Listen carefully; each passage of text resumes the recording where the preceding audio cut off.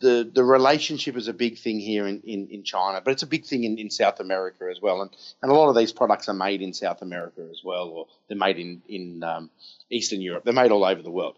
It's finding the person that you're an edge with. We see people get in trouble, with tainted lead paint and stuff that doesn't meet standards that's been sold all over the place. And most of the time when we see that, it's coming because someone didn't build a relationship. And when your supplier doesn't have a relationship with you and you keep saying to them, I need it 10 cents cheaper or this, well, they're going to cut corners and they don't care about you. And so it's this globalization thing. One of my underlining pillars is relationships. It's all about relationships.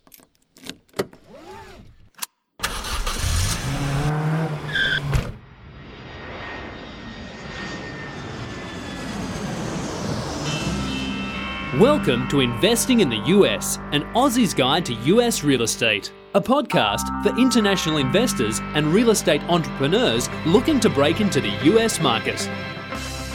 G'day guys, and welcome to another cracking edition of Investing in the US, an Aussie's Guide to US Real Estate. I'm Reid Goossens, coming to you from Los Angeles, California. Good as always to have you with us on this show. Now, as you know, it is my job to explore, dissect, and interview the cream of the crop real estate investors, business owners, and entrepreneurs here in the United States. There's no BS on this show, just in-depth conversations about successfully investing here in the US. I want you all to be educated when it comes to investing, and it really starts with you tuning each and every week to grow your financial IQ and listen to my cracking guests that I have on the show. Remember, you can hit subscribe on iTunes and so that you can be notified each week when a cracking episode is released. If you do like this show, please give us a review on iTunes, and you can follow me on Facebook and Twitter by searching Reid Goossens. Now, before I introduce you to the cracking entrepreneur on today's show, I want to announce that I have a new website where this podcast will be hosted. Head over to my new website, which is www.reidgoossens.com. That's REEDGOOSSENS. You're going to find out a lot more about what makes me tick, a lot more about the show, my services, my consulting business. Plus, you're also going to find a host of free educational blogs, videos, and webinars so you can continue learning whilst, between listening to my awesome episodes. That is reidgoossens.com. Remember, guys, if you ever are in LA and you want to meet up for a beer, a drink, a coffee, some lunch, just hit me up. Always give me a bit of heads up notice. I love meeting up with my loyal listeners here in Los Angeles. You can shoot me an email, at info@rsmpropertygroup.com.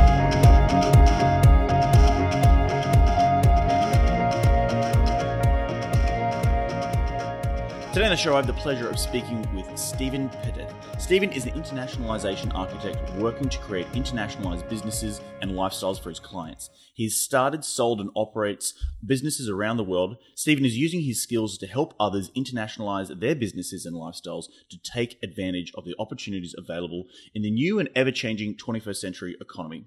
Stephen worked as a campaign manager during parliamentary elections and continued as elected representative senior officer, gaining valuable experience with inside view of government and politics. Stephen continues to use his knowledge gained from the past business and political roles to provide strategic advice on business and personal internationalization. So without further ado, let's get him out here. G'day, Stephen. Welcome to the show. G'day, Reid. How are you? G'day, listeners. It's good to be here today. Good morning from my side of the world, but where are you dialing in from today, mate? Honkers, the good old Hong Kong here in Asia. Nice. It's we just 30 at night over here. So wow. Well, mate, we won't keep you around for too long. But before we dive into the nuts and bolts of today's show, do you want to elaborate a little bit more on your background and how you became involved in an internationalization architect and your experience with politics and business, and where has that led you today? Basically, I started 15, joined the Australian Navy. From North Queensland, decided to get away from cattle and the beaches and that up there, and go and join the Navy. And I did intelligence work in the Navy, more on the electronic side and all that sort of stuff. And I was travelling around the world a lot there. And so I did that for 10 years. Come out, joined the family businesses, and basically my parents were very much, we need to break into the Asian market. We need to buy products from over there and sell them cheaper. So I packed up my bags and went traveling around the world, looking at different markets and different opportunities. And we settled here on Asia to get product made. We're getting product made because we're selling it at that stage mainly into Australia and New Zealand, but then we branched out into the US and Europe. And it was construction materials, so pretty heavy, bulky, but very benign sort of products. Most people don't even realise that they use our products every day. So we sold that business around the time of the GFC. We were one of the lucky ones. We come out with money in our pocket, and I went back to Australia. And I've always had a strong passion of politics and where politicians are driving us or where they're not driving us.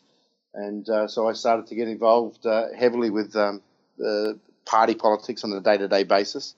And from there, that's led me to creating connections all over the world. I managed to be able to meet prime ministers and presidents, and I've worked with some of these since leaving politics in Europe and here in Asia as an advisory role. And now I use that knowledge and my past business knowledge and my current investment knowledge that I'm gaining every day. If you're not gaining knowledge every day, you're going backwards. So I'm out there learning and putting everything I'm learning together and creating packages and advising, not just individuals and companies, but families who want to create legacies as well, and helping them transition this 21st century economy. We're going through a pretty big change globally, and it's good to be able to help people and also take opportunities myself. Nice. Well, mate, congratulations. It sounds like you are very involved on a worldwide scale and worldwide stage, which is really what all entrepreneurs want to be doing, right? To be competing across different borders, having a globalized business. So talk to me a little bit about what is an internationalization architect? What is the root and the nuts and bolts behind those two words? Okay, so internationalization, looking at things on a global scale. An architect, we have architects for homes, so why not have architects for internationalization strategy? So basically that's what I do, is I create a set of blueprints, a set of strategies and tactics that you can use to go global. And it could be as simple as looking at manufacturing product in China and then selling it in the US. It could be as simple as taking a US product and selling it in Europe. Or it could be as complicated as an entire family wants to move from Mexico, re-establish themselves in Canada, get new passports, get new everything, get the whole works.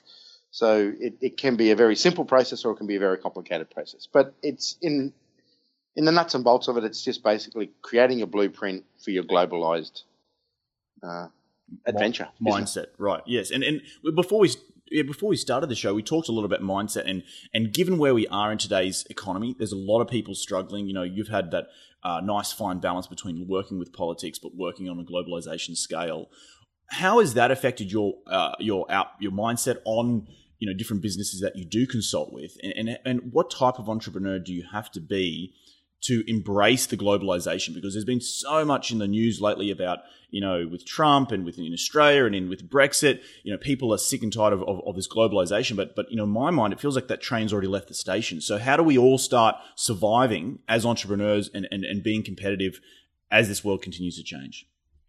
Yeah, exactly what you said. The train has left the station. And basically, if you're not on board, you're going to get left behind. Right. Politicians these days ever increasingly looking internal, but they're only looking internal for one reason, that's to be re-elected. Mm-hmm. The powers that be and what's moving around the world, the large global corporations aren't going to allow anything to regress in a way that's going to damage their business and where they are. So us as entrepreneurs, we should be looking for the opportunities that are complementary to what's happening, but is not necessarily in direct competition. So you look on the fringes of stuff. If you have a look at what's going on here in Asia at the moment, China's pushing this Belt and Road economy. That's 65 nations between basically Asia and Europe. That inside that there's 1 billion people. There's basically $20 trillion worth of GDP growth. So inside there, we can see that if you have a look at countries like Iran, and everyone's told that Iran's a bad place over there in the US. Well, it's actually not. It's actually a very beautiful country. And they are clamoring to get Western products at the moment. They're doing everything that they can to buy on internet sites like Souk.com out of Dubai, even out of Amazon and eBay and the likes out of Europe. And there is just so much happening around the world, and we need to be looking at it. The other thing I'd say to the listeners is don't believe what a politician says. It's basically what they say is X and what they do is A. Right. So what you need to be doing is watch what they're actually doing. Stop watching CNN. Stop watching all the major news agencies. Or if you are going to do that, have a really open mind and then look across several different news agencies from several different areas and find out what's happening. And I'll take an instance. Africa's a classic. I was in Africa about 6 months ago, and everyone was telling me, oh, it's terrible over there. Look what the news are. Look what the politicians are doing. And when I got on the ground in Nairobi in Kenya, and then I went on to Lagos in Nigeria, and it was totally the opposite. There was opportunities galore. There was people wanting to get advice, seek advice, and seek help because they themselves are clamoring for more information, and then they're being told, no, you can't do it. The West is bad, and that. But we need to think openly, and we actually need to look. And what I say to most of my clients is, you can't drive a global business sitting behind a desk. If you want to get in the globalized world, air tickets are cheap these days. You can get some nice premium economy seats, from the US into Asia or US into Africa or wherever you want to go. Go and do it for 2 weeks and just have a look around. Start talking to people on the ground. Go into the souks and the bazaars and the different shopping malls and that, and start looking at what they're buying and where you might be able to offer a service or offer a product or offer advice or whatever it is your business does. Nice. And it sounds like that you're very much focused on the goods and services trades of different developing countries. Would that be correct, or is it you are? That's what you've been focused on recently within the last couple of stories you've just been telling us. Yeah, that's where I'm ever moving towards, because I see more opportunity there. If you have a look at the waves through Western society, we're probably coming towards the end of our massive growth phase, where I'd say Western societies are stuck in that 1 to 2% growth, and we've probably got another 30, 40 years of that before we actually really change. So the next 20 years of growth that I see, and the next 20 years of real opportunity is in the developing world. And it's going to be in areas that we're not even thinking about right now, where the biggest growth is. Especially if you've got anything in the services sector where these guys don't want to go to university, a lot of them, because one, it's too expensive. Two, it's too time consuming. A lot of these guys now want to get the knowledge from someone who's got it and put it into action tomorrow. A quick story on speed. Us in the West, we go and find a product in China. It takes us 6 months to get it to market, maybe 8-9 weeks if you're really, really good. The Chinese will do it in 3 to 4 weeks. So the world is now speeding up in such a way where you need to go and chase the opportunities down if you want to get out there and get ahead of the circle.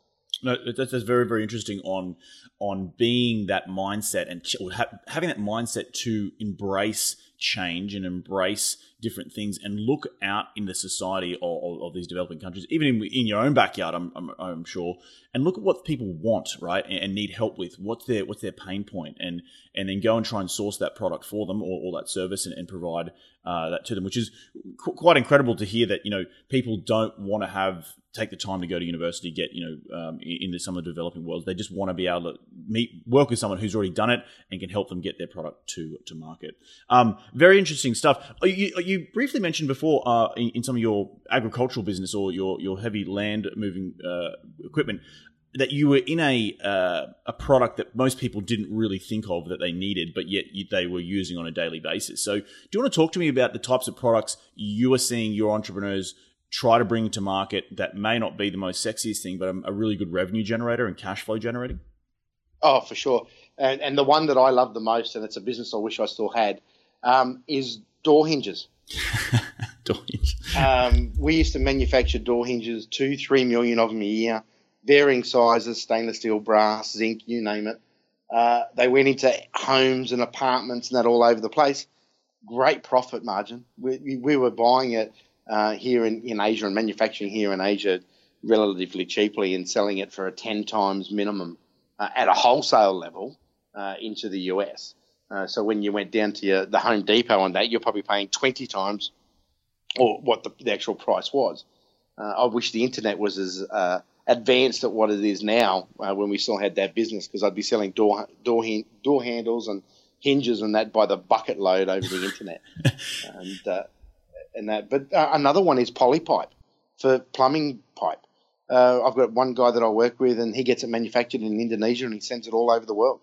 And it's nothing out of the ordinary. It's just drainage pipe, and he found a market, found someone that was making it to European and US standards, and had it tested, and away he goes. And he just buys it, sells it, and moves on. And he lives in Thailand. Wow! And his whole business is buying and selling polypipe, plumbing pipe. Wow, yeah, polypipe. That's incredible, because I have actually subscribed a few times to this whole online Amazon selling and finding a product on Amazon to try and then flog it here in the United States and contact Chinese manufacturers. I was looking at some baby products actually just as recently as a couple of weeks ago. But how do you become? You think of door hinges, you think of polypipe, you think there's got to be a million other guys out there doing that exact thing, but in reality, is it different? And how do you become competitive in such a saturated market, being just the average entrepreneur? Like, where would you even start to go and start looking for polypipe and door hinges if you weren't trying to sell it on Amazon or something like that? So say you got a network of guys, and say you're a plumber, you're Joe the plumber, and you've got yourself a little business. You'll probably know 50 plumbers down there. So you come on holidays, or before you actually even start, what you do is you go and research the US import database of all the imported products that are coming in, and look for who's importing polypipe, and Home Depot and all the majors are importing it.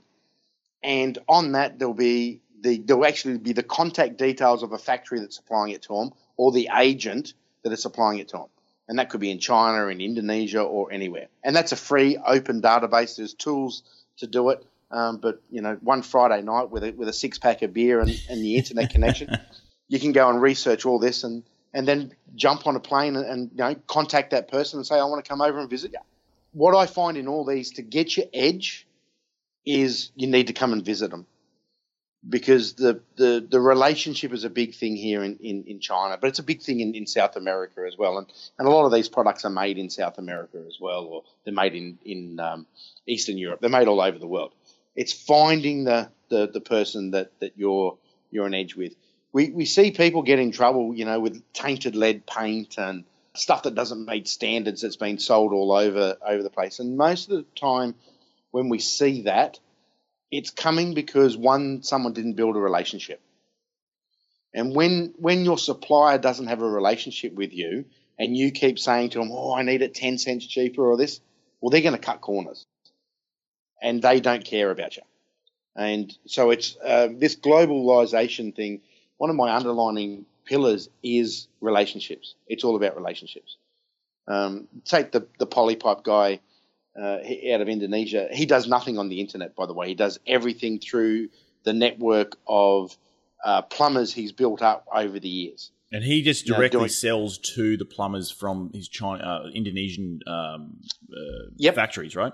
Factory. So he takes container loads of it, mm-hmm. and then delivers it to basically a buyer's group that he set up, and then they just take it straight away. So there might be 20 containers, all goes at once over to the US, say, and it might be delivered to, I think, where was the last lot delivered to? I think the last lot got delivered to Houston, mm-hmm. and from there they all come and picked it up and then went and used it wherever they used it. Right. So it looks like you've got to be doing the both relationships on either side of the coin, right? You want to be going to the manufacturers in the China or the Indonesia or the South Americas, but then you also got to go on the buyers group. So talk to me a little bit about how you'd break into something like that. And we're just using Polypipe because it's the example for today's show, but insert product here, right? Like, doesn't really matter, but you want to make sure it's got good margins. I take it a Polypipe or a hinge is sort of it's one product. Like, you're not trying to it's not an electronic device that it's going to be very complicated. It's not sharp. It's not going to hurt someone. It's really just made out of that one product. It could be silicon. I've also known that and having that uniformity with the product really helps with quality control, and it doesn't really open yourself up to potential risk from faulty equipment or something like that. I.e., say like electronics, I should say. Electronics, yeah, and I tend to try and stay away from electronics unless you really know what you're doing. And I have clients that do electronics, but they're whiz at it, and that's what they do. But so basically, if we take Joe the plumber in the US, for instance, he'd be part of a plumbers association.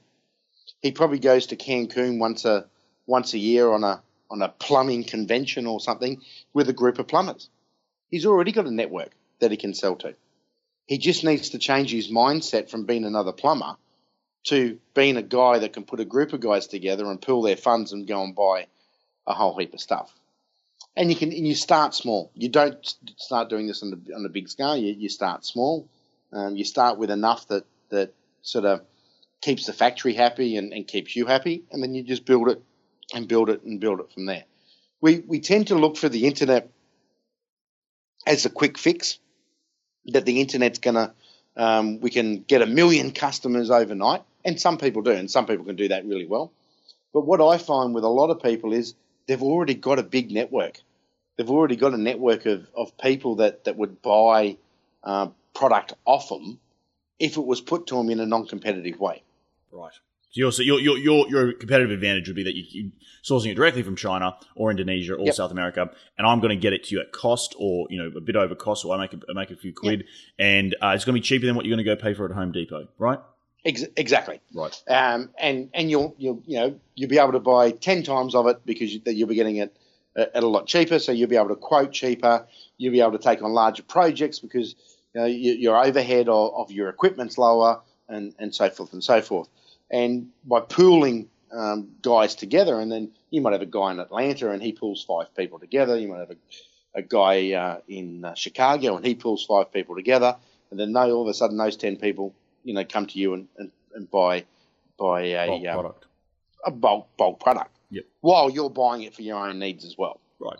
No, it's very interesting, and it's relating this back to real estate investing, because this shows a lot about real estate investing. But my main focus is actually on large multifamily apartments here in the United States. But what I've seen over a lot of investment firms, they've got to 2,000 doors, right?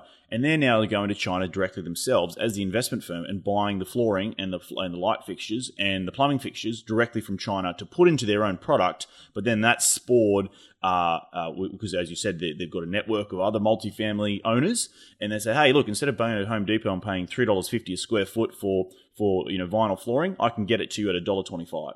And I've seen it happen, and I was just down in Austin, actually, in Texas over the weekend, looking at some deals, and I met up with a syndicator down there, and he was doing exactly the same thing.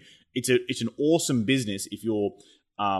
It also helps reduce risk as an investor, because you're now got a secondary income stream that's actually outside of owning the real estate. You're supplying your product to your real estate, whatever it might be. You might be flipping houses, you might be buying multifamily, you might be buying mobile home parks. Even if you're buying industrial, they still need plumbing, they still need light fixtures, they still need plumbing fixtures, and it's stuff like that I think I love what you're saying, because my goal for RSM Property Group, which is the company I own, is to be a multifaceted investment firm which has little legs of the table, so it's more stable in a downturn, right? Where they have a supplying company and an investment firm at the same time.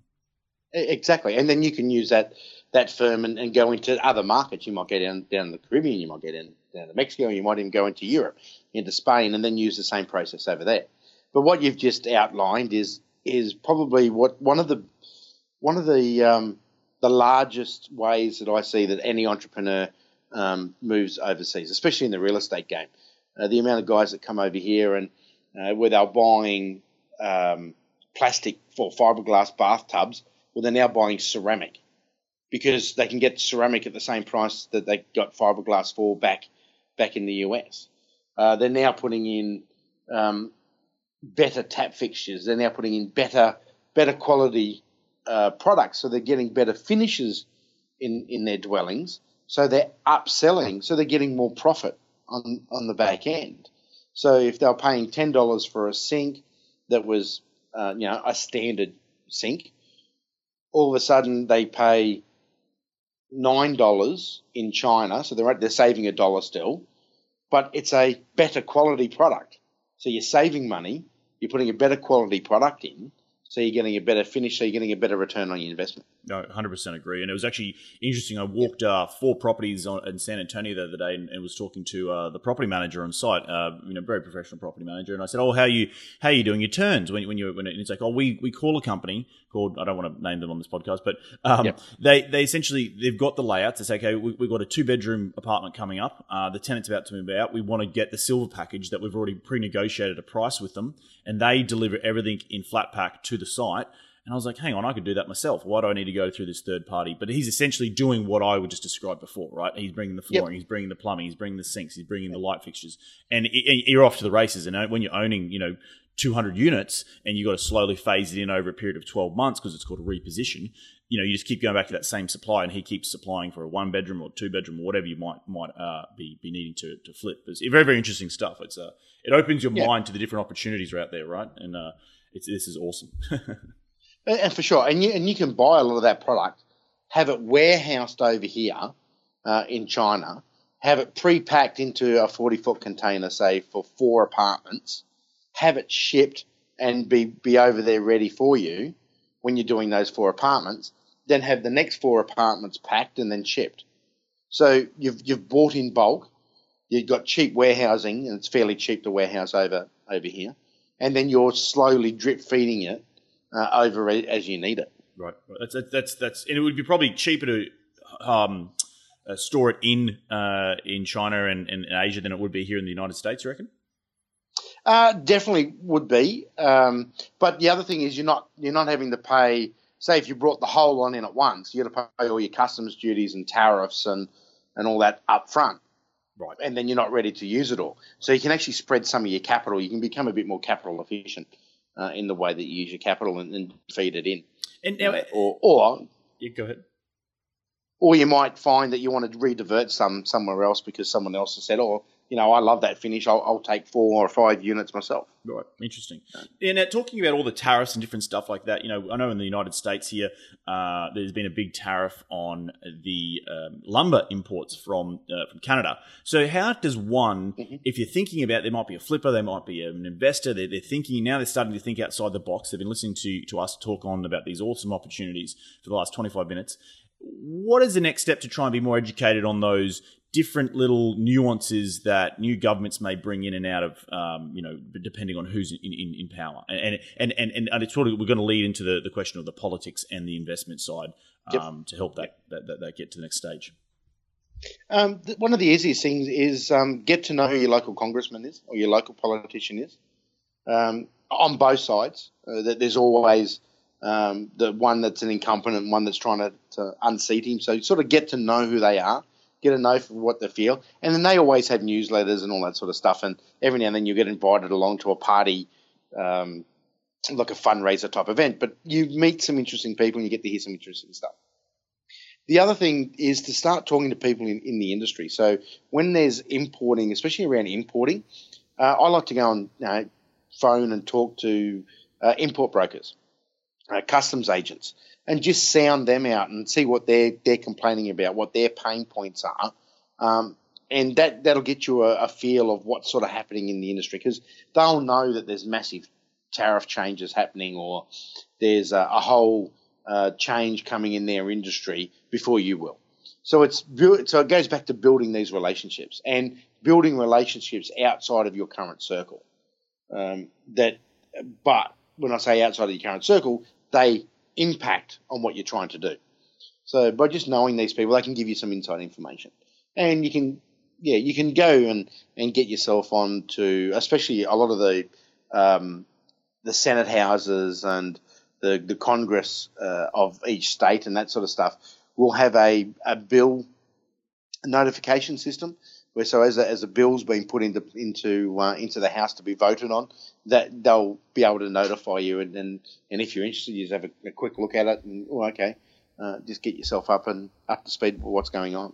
Right. So you really from A to Z, is your company something that would help an entrepreneur out there looking to make that transition to being well thought across the spectrum from sourcing something in China to looking at the importing tariffs and taxes to then also helping with the buyers group once you get it here to the United States? Is that where you come in, your consulting business works? Yes, so that's where I work. So I work and putting all that together into a lovely map and a blueprint for you. And I've also then I can start introducing you to my network. So I've got my sourcing agents that I work closely with here in Asia, and I've got people on the ground that I work with in the US in warehousing and logistics and in politics if you want to go that far, and same in Europe and in Australia. So I build, and I've been building my network for quite some time. So yes, I allow people to basically grab my Rolodex. And so when someone approaches you with a business idea, are you giving them advice on how to go and find that pain point? Like we talked about poly piping, if it's needed in every single household across the country, no matter where you are. But are there some things where people may come to you with a little bit more of a different type of product and you say, well, I don't know, have you done your research well enough to make sure to know that this is going to sell well in the given country you want to go to? And if they haven't, is there any recommendations you can give on where to go and make sure that you are doing the right research on the front end to make sure your product is going to be well received? Yeah, okay. So basically what I do, and this is how I do it, I want to go into, say, Myanmar or Burma. The first piece, and I'll go to, is Invest Burma. There's a government organisation that is totally dedicated for foreign investors. So go and have a chat to them. Go and find out what they are trying to solve. And then if you really want to get into that country, go and have a quick visit. They will then introduce you to lawyers and accountants and people that have their fingers on the growth, chambers of commerce and all that sort of stuff. And they'll be able to tell you really quickly if your idea or if your product or service is a fit, or tweak it this way and now it's a fit. Got it.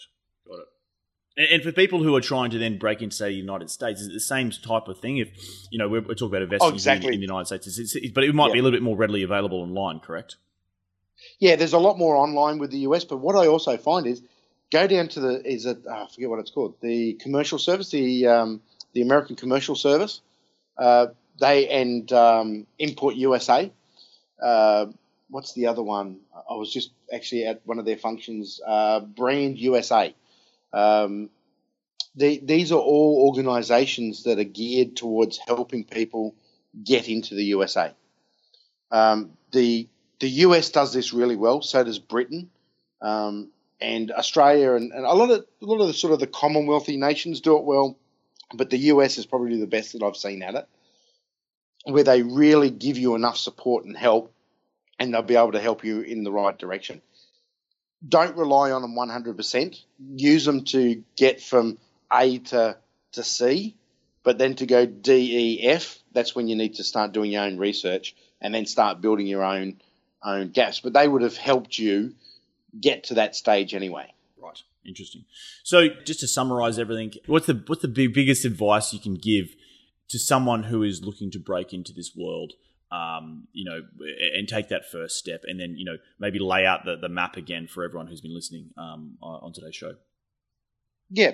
So basically the first step is it's a mindset change. So you've got to be willing to look over the ridge.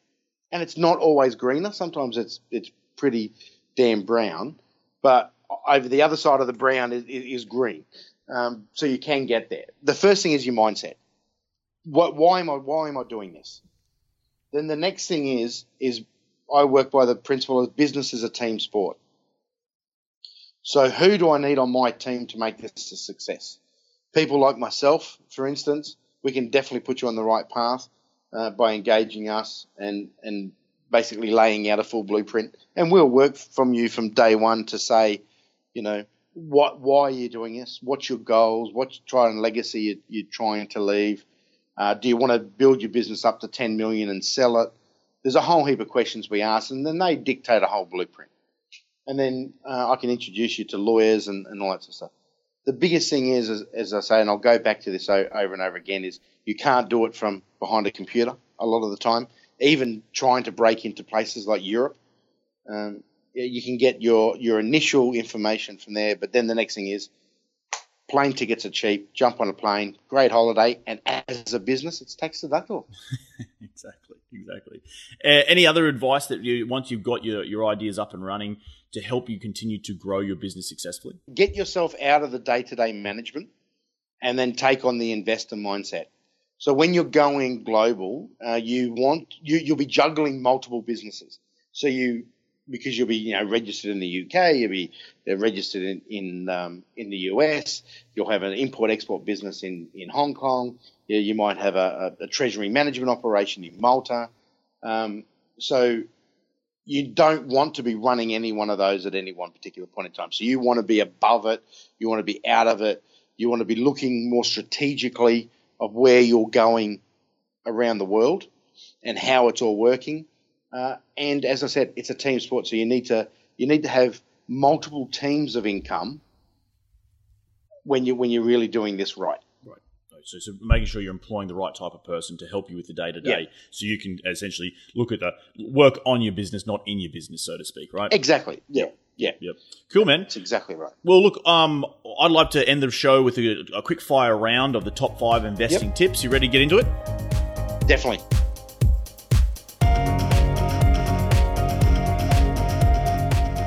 All right, mate. What is a daily habit you practice to keep on track towards your goals? Read something. I love what you said at the beginning of the show. You said always continue to be learning something, because if you stop learning, you stop growing, right? Exactly. Yep. Mate, what is it? And I read. I've got 2 or 3 books going at any one time. What's on your bedside table right now? Well, what's brought on is More Money Than God, the story of hedge funds, and Russell Brunson's Expert Secrets. Okay, perfect. I'm going to write these down and go all in the show notes. Second question, mate, who is the most influential person in your career to date? My father. Nice. He was a big influencer to try and get you started in the where you are now today? Definitely. Yep. Definitely. Nice. Yeah. What is the most influential tool in your business, given that you are so global? And a tool might be your computer, your phone. It might be, you it sounds like you're very heavily reliant upon your network. What is that one tool? My notepad. Love it. I can't remember everything. Get it out of your mind and onto paper, right, as they say. Exactly. Yes. Exactly. Yes. Mate, what has been the biggest failure in your business career so far, and what have you learned from that? I know talking to people about their successes is great, but it's actually the failures that tend to be the things that you learn the most from. So what was yours? When I was 22, getting into $1 million in debt and blowing up a business. You want to elaborate a little bit more on that? 22, what happened there?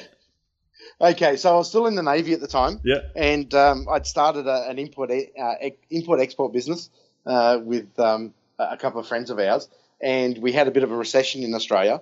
And we got lumped with a lot of import bills and a lot of stuff that we just couldn't shift and move. So we had to basically liquidate and negotiate with the banks to not put us under. But we ended up failing. The business collapsed and away we went. So it's $1 million lesson for you. Well, it was an expensive lesson. So what was the biggest the lesson you learned out of that? Was it the way in which you did business, the tracking, the timing of the market? You said there was a bit of a recession. Did that play into it? How did you all takeaway tips? Takeaway tips. Not having the right team. We tried to do it ourselves. So, we just didn't have the right team. Not understanding what was going on at the global level, the recession, the other bits and pieces that were happening outside of our circle. Right. And that's when I started to really understand, well, okay, there's more to business and that, and not having the right relationships. Got it. No, I think because if I had the right relationships, I would have been able to move the stock. So it's very, very important to come to someone like you to make sure you can, if you're going to buy a product and start importing it into any country, you got to make sure you've got to be able to have this buyers group on the other end. Mate, last question. Where can people reach you to continue the conversation? You've been an extremely powerful guest on today's show. I want to make sure people reach out to you and hit you up if they've got any other questions that they might have. Yep. Okay. My personal website, stephenpetith.com. Yep. I just come on there and drop me a note, and we can either grab a call or work something out. Perfect. All right, mate. Well, mate, I want to just quickly summarize today's show because I think there's been a lot of takeaway pieces of advice. You know, the biggest thing is I think having that mindset change that globalization is here. It is here to stay. And if you listen to all the politics, and I subscribe to a couple of different people, but essentially governments are defined by their borders, and a lot of businesses are kicking those profits outside of those borders. But the fact is, you've got to be a business entrepreneur to roll with the punches, so to speak, and you've got to have that mindset to look over the horizon, as you said before. You can't do it from behind a desk. I think that was a really, really important one. You got to get out on the ground, bring on managers, so you're not working on the day to day, but you're working on the business, and make sure you're having a strategic mindset moving forward. Everything, it's not rocket science, and you could go out and learn it, and obviously talk to someone like yourself to help those entrepreneurs, take that next step, get from step C to step E, right? Yep. And the only other thing I would add to that is, like my African friends, action. Just Take do action. it. Yep. Get off the fence. If you fail, who cares? Just get off the fence and do it. Right. I think over the time now, most entrepreneurs, we know everything that we're ever going to know. Mm-hmm. And we've probably known that way before now. So now just get out and do it. Get out and do it. Take action. I think the biggest thing for a lot of people that drive, particularly that drives myself, is regret. I would hate to wake up when I'm 70 years old and think, what if I had a crack at that one business, that import-export business, and change the way my entire investment portfolio works. Well, Stephen, you've been an incredible guest on today's show, provided some great advice. Thank you so much for dropping by. Enjoy the rest of your week, and we'll catch up soon. Will do. Thank you very much.